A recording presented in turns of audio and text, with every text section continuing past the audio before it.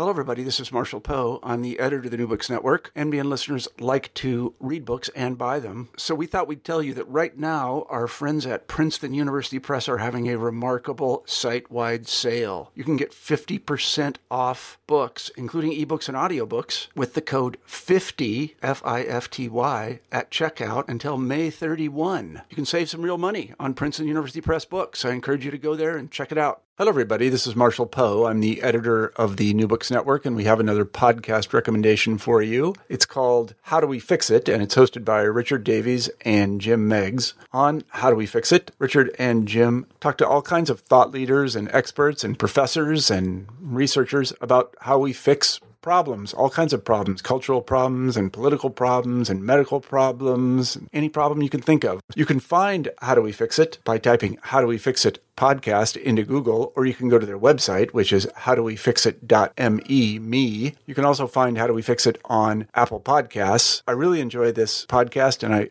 highly recommend it to you. And we like it so much that we're going to give you a little sample of what you'll hear there. The following episode is from How Do We Fix It? A few fascinating facts, Jim. 9 of the world's 20 largest firms in technology are Chinese-owned. You know, 25 years ago, China's output was less than 2% of the world's economy. Today, it's 15% and rising. 15%. And China now awards more science and engineering degrees than the U.S. Today, China, the challenge and the threat. Elizabeth Economy. They've put QR codes on the outside of people's homes so that an official can walk by and press the QR code and know exactly who's supposed to be in there. And everywhere you go, any public place is completely monitored. This sounds like 1984. Or It is exactly like 1984 and then some, because the technology is more advanced than we could have imagined.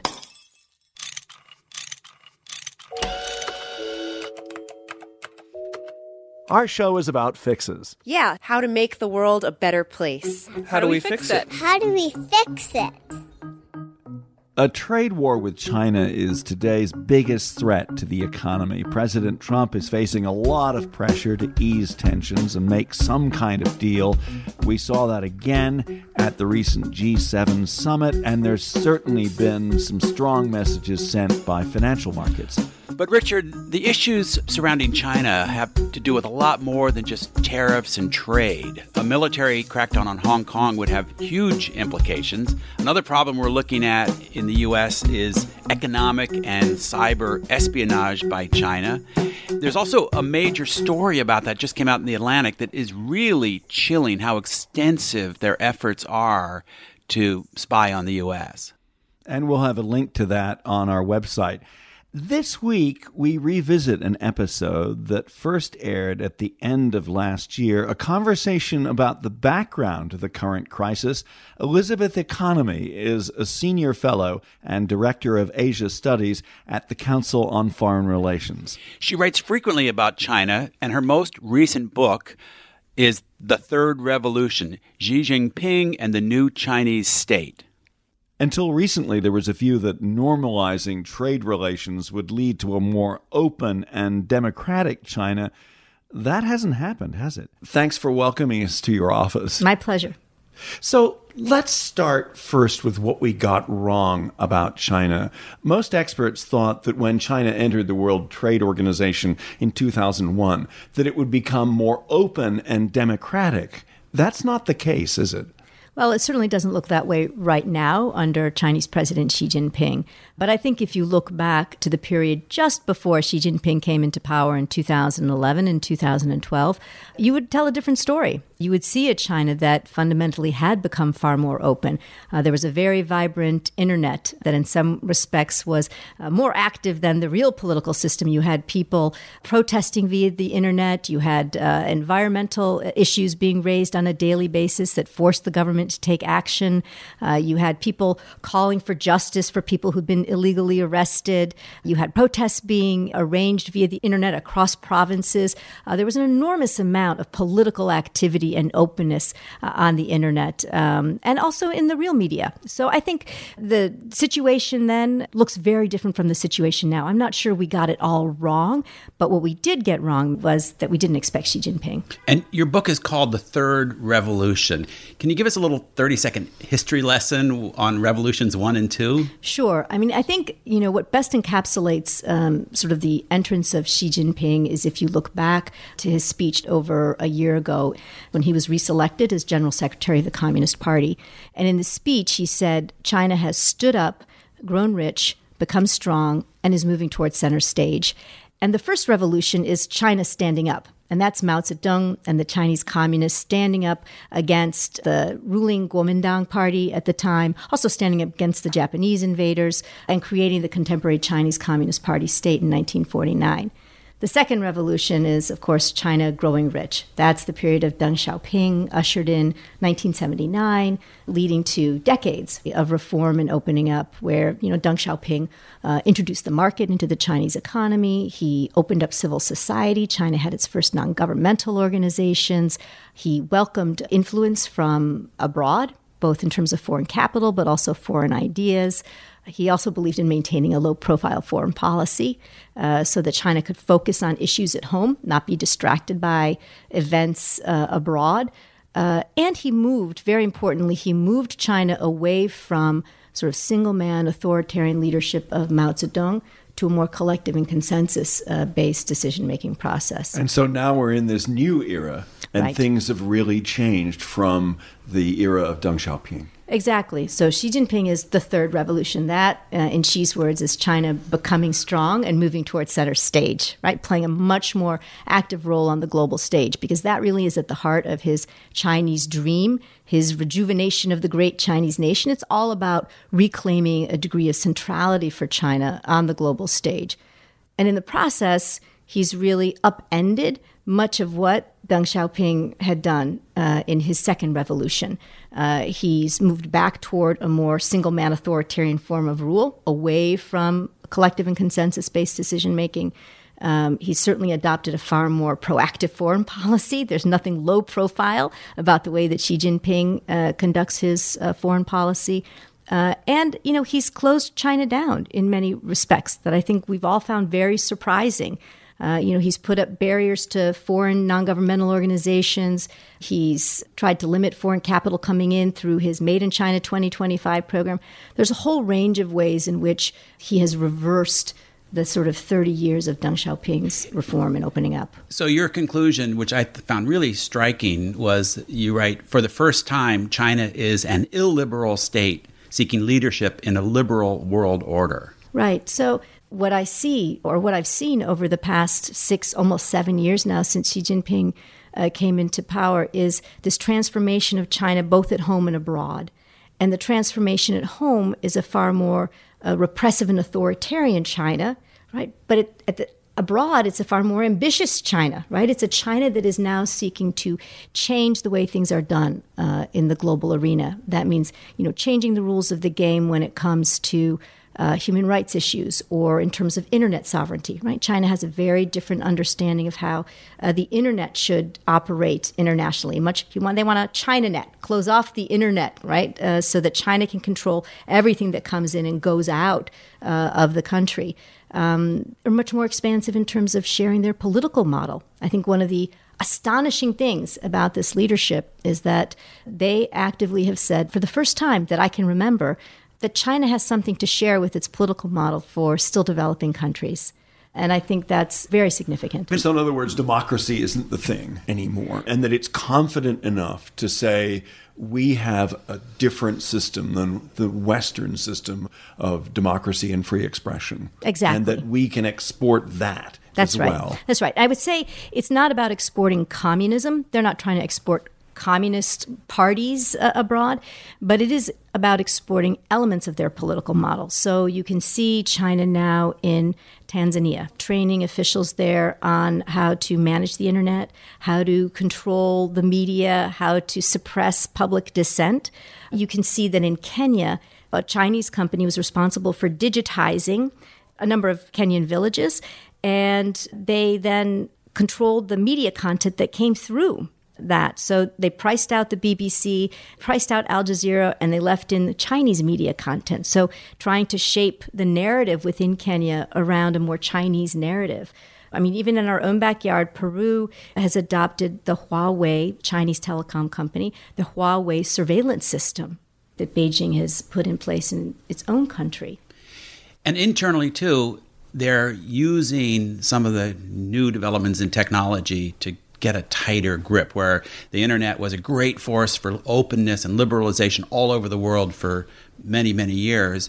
Now it's going the other way. Tell us about how new technology, including biometrics, is enabling this new style of more repressive Chinese government. Right. This government, more than probably any in the world, has managed this incredible fusion of technology and political repression or authoritarianism. China has now probably close to 200 million cameras throughout the country that are capable of facial recognition.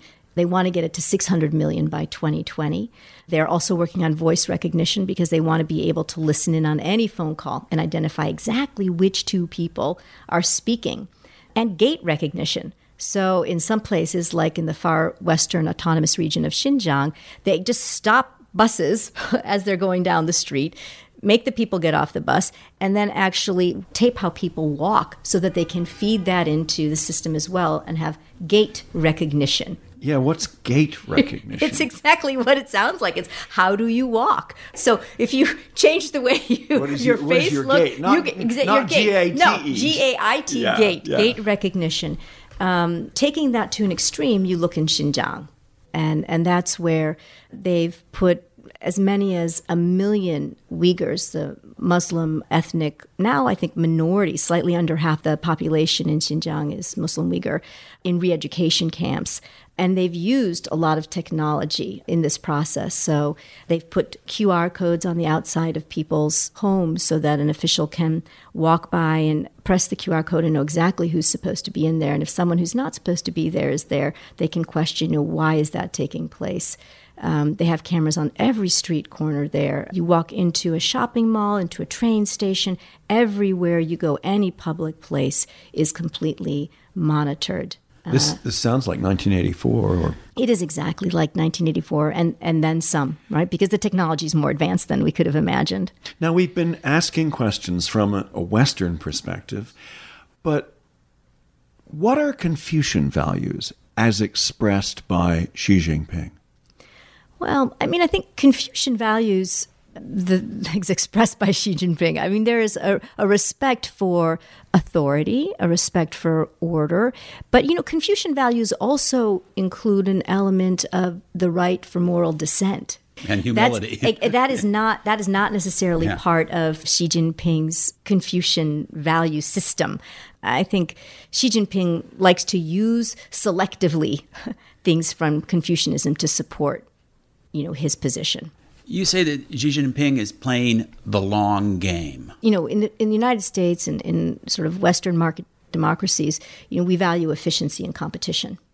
Xi Jinping sees it differently. He's all about control and trying to ensure a certain outcome. And so he's willing to sacrifice efficiency and competition in the name of, getting something 10 or 20 years out. So, for example, you can look at something like the electric car market in China and see that, for really close to a decade now, China has, from the top down, right, in a very centralized, directed way, pushed forward with the development of electric cars. Even when there was complete failure in the system, right, that produced crappy cars, nobody wanted to buy them, nobody was driving them. It didn't matter. They kept pushing forward. So what do you end up with? There's so much fraud. There's so much waste. They had produced a ton of electric buses and cars. They had no seats. They had no motors, all to meet the quotas that were out there.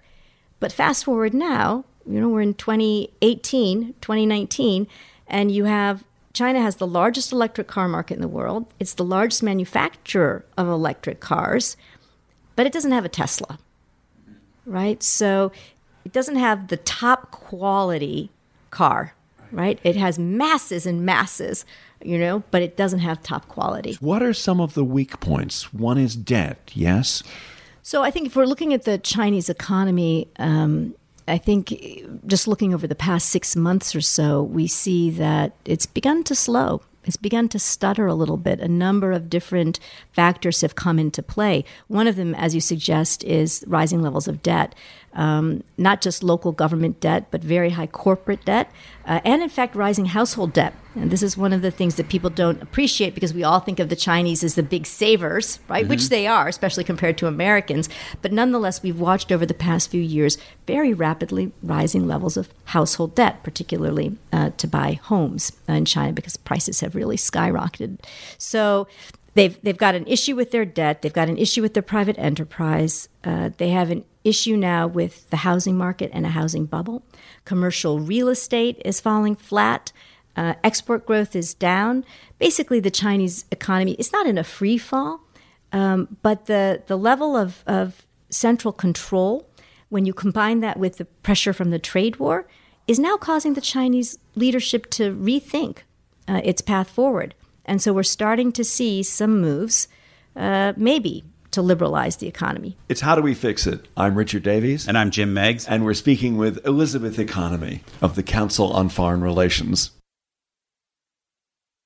So let's talk about solutions. And given the size of China, the problems, the topic, that could be a long conversation, but there's things that could happen inside China. But what should our policy be? And you wrote something I thought was really striking.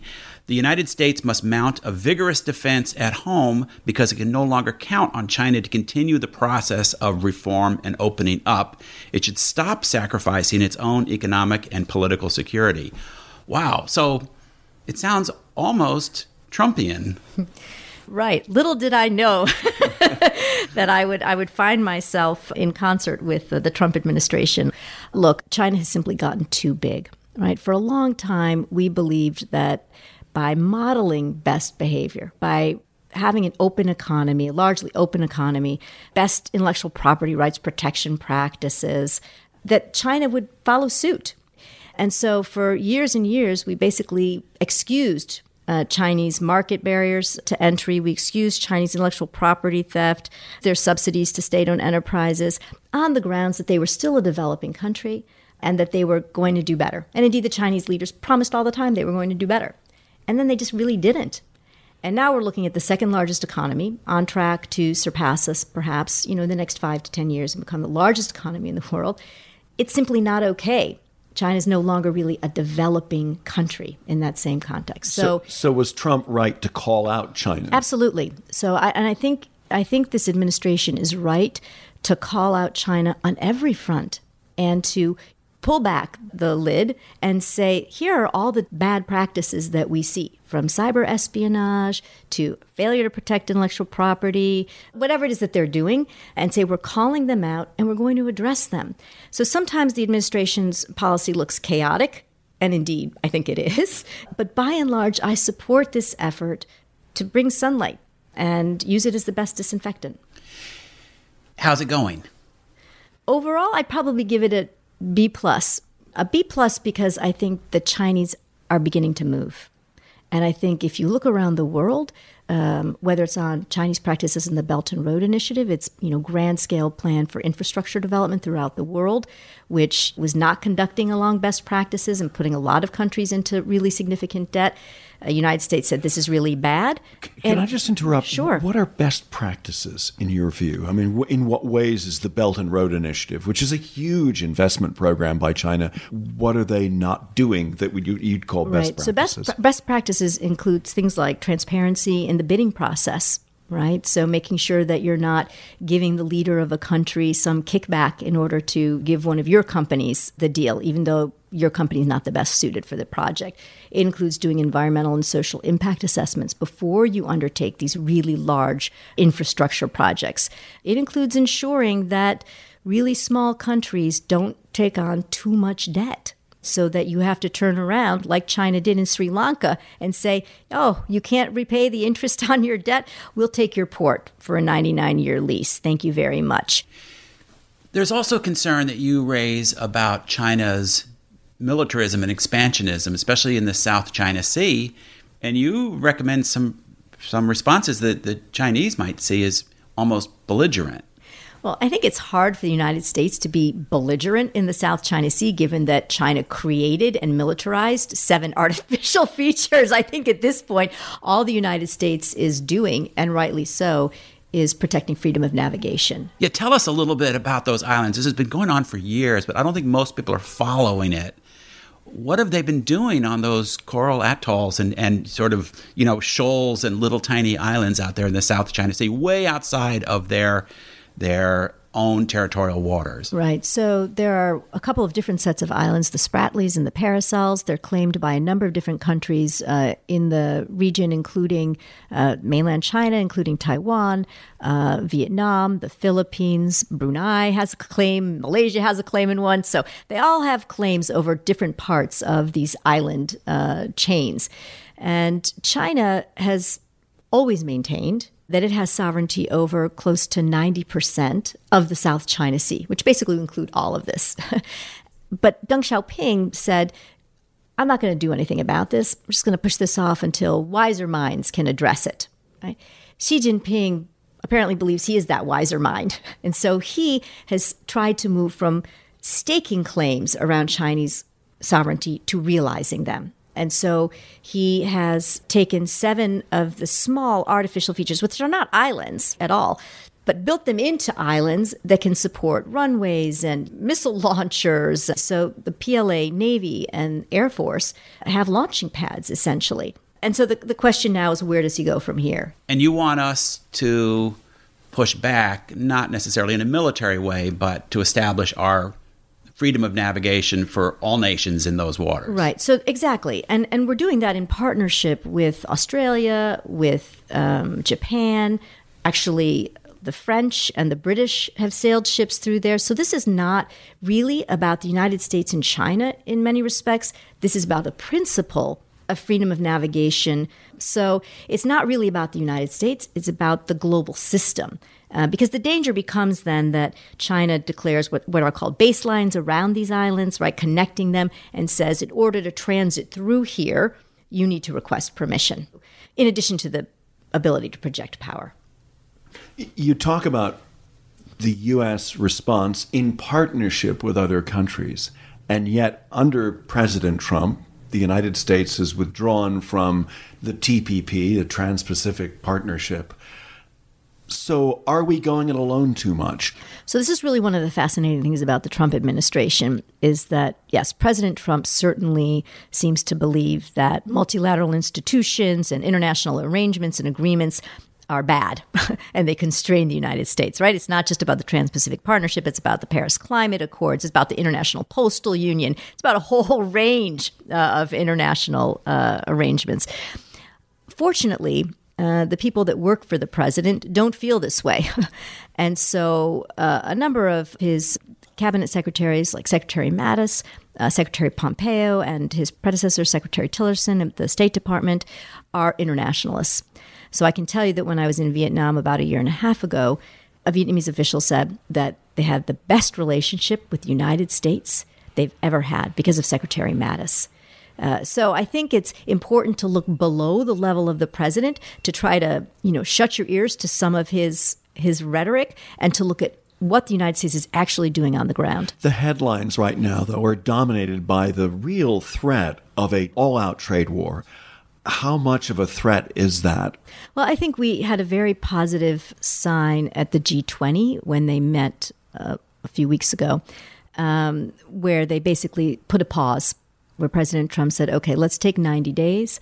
Let's sit down. Let's see what we can negotiate out. If it doesn't work, we're getting back on the tariff train, because I am tariff man. But I think the idea is that they're really going to try to work hard to negotiate and move things forward. And I think we're seeing signs that the Chinese are already moving to address some of the important structural reform issues that the United States has been complaining about. Final question. Do you think that China can be both a rival and a partner at the same time?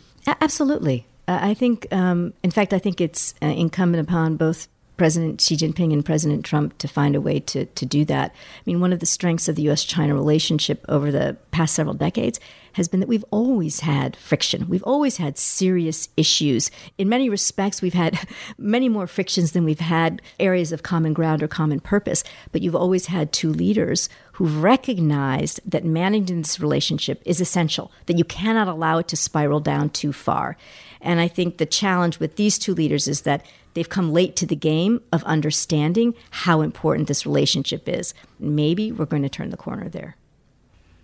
Elizabeth Economy here at the Council on Foreign Relations. Thanks very much for joining us on How Do We Fix It? Thanks.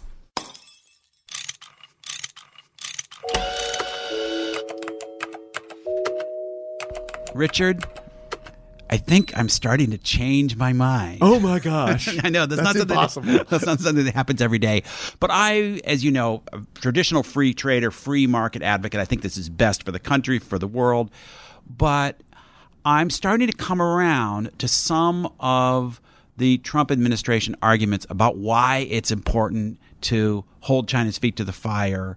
I'm not a fan of trade wars, but what Elizabeth Economy was saying about shining light on a lot of very kind of brutal and unfair practices that they've really gotten a free ride on for years. I do think that's important. And I was encouraged to hear her semi-optimistic take on this administration's policies.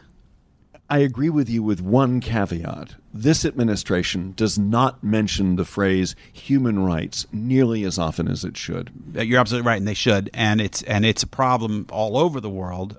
And a problem of both parties, frankly. And I think that the country could be using our leverage better. And another area where we could use our leverage better, and this went unmentioned in our interview, is the environment, where under the Obama administration, there was a good deal of cooperation with China leading up to the Paris Climate Accord. That's all now been cast aside. I'm going to call bullshit on that one, Richard.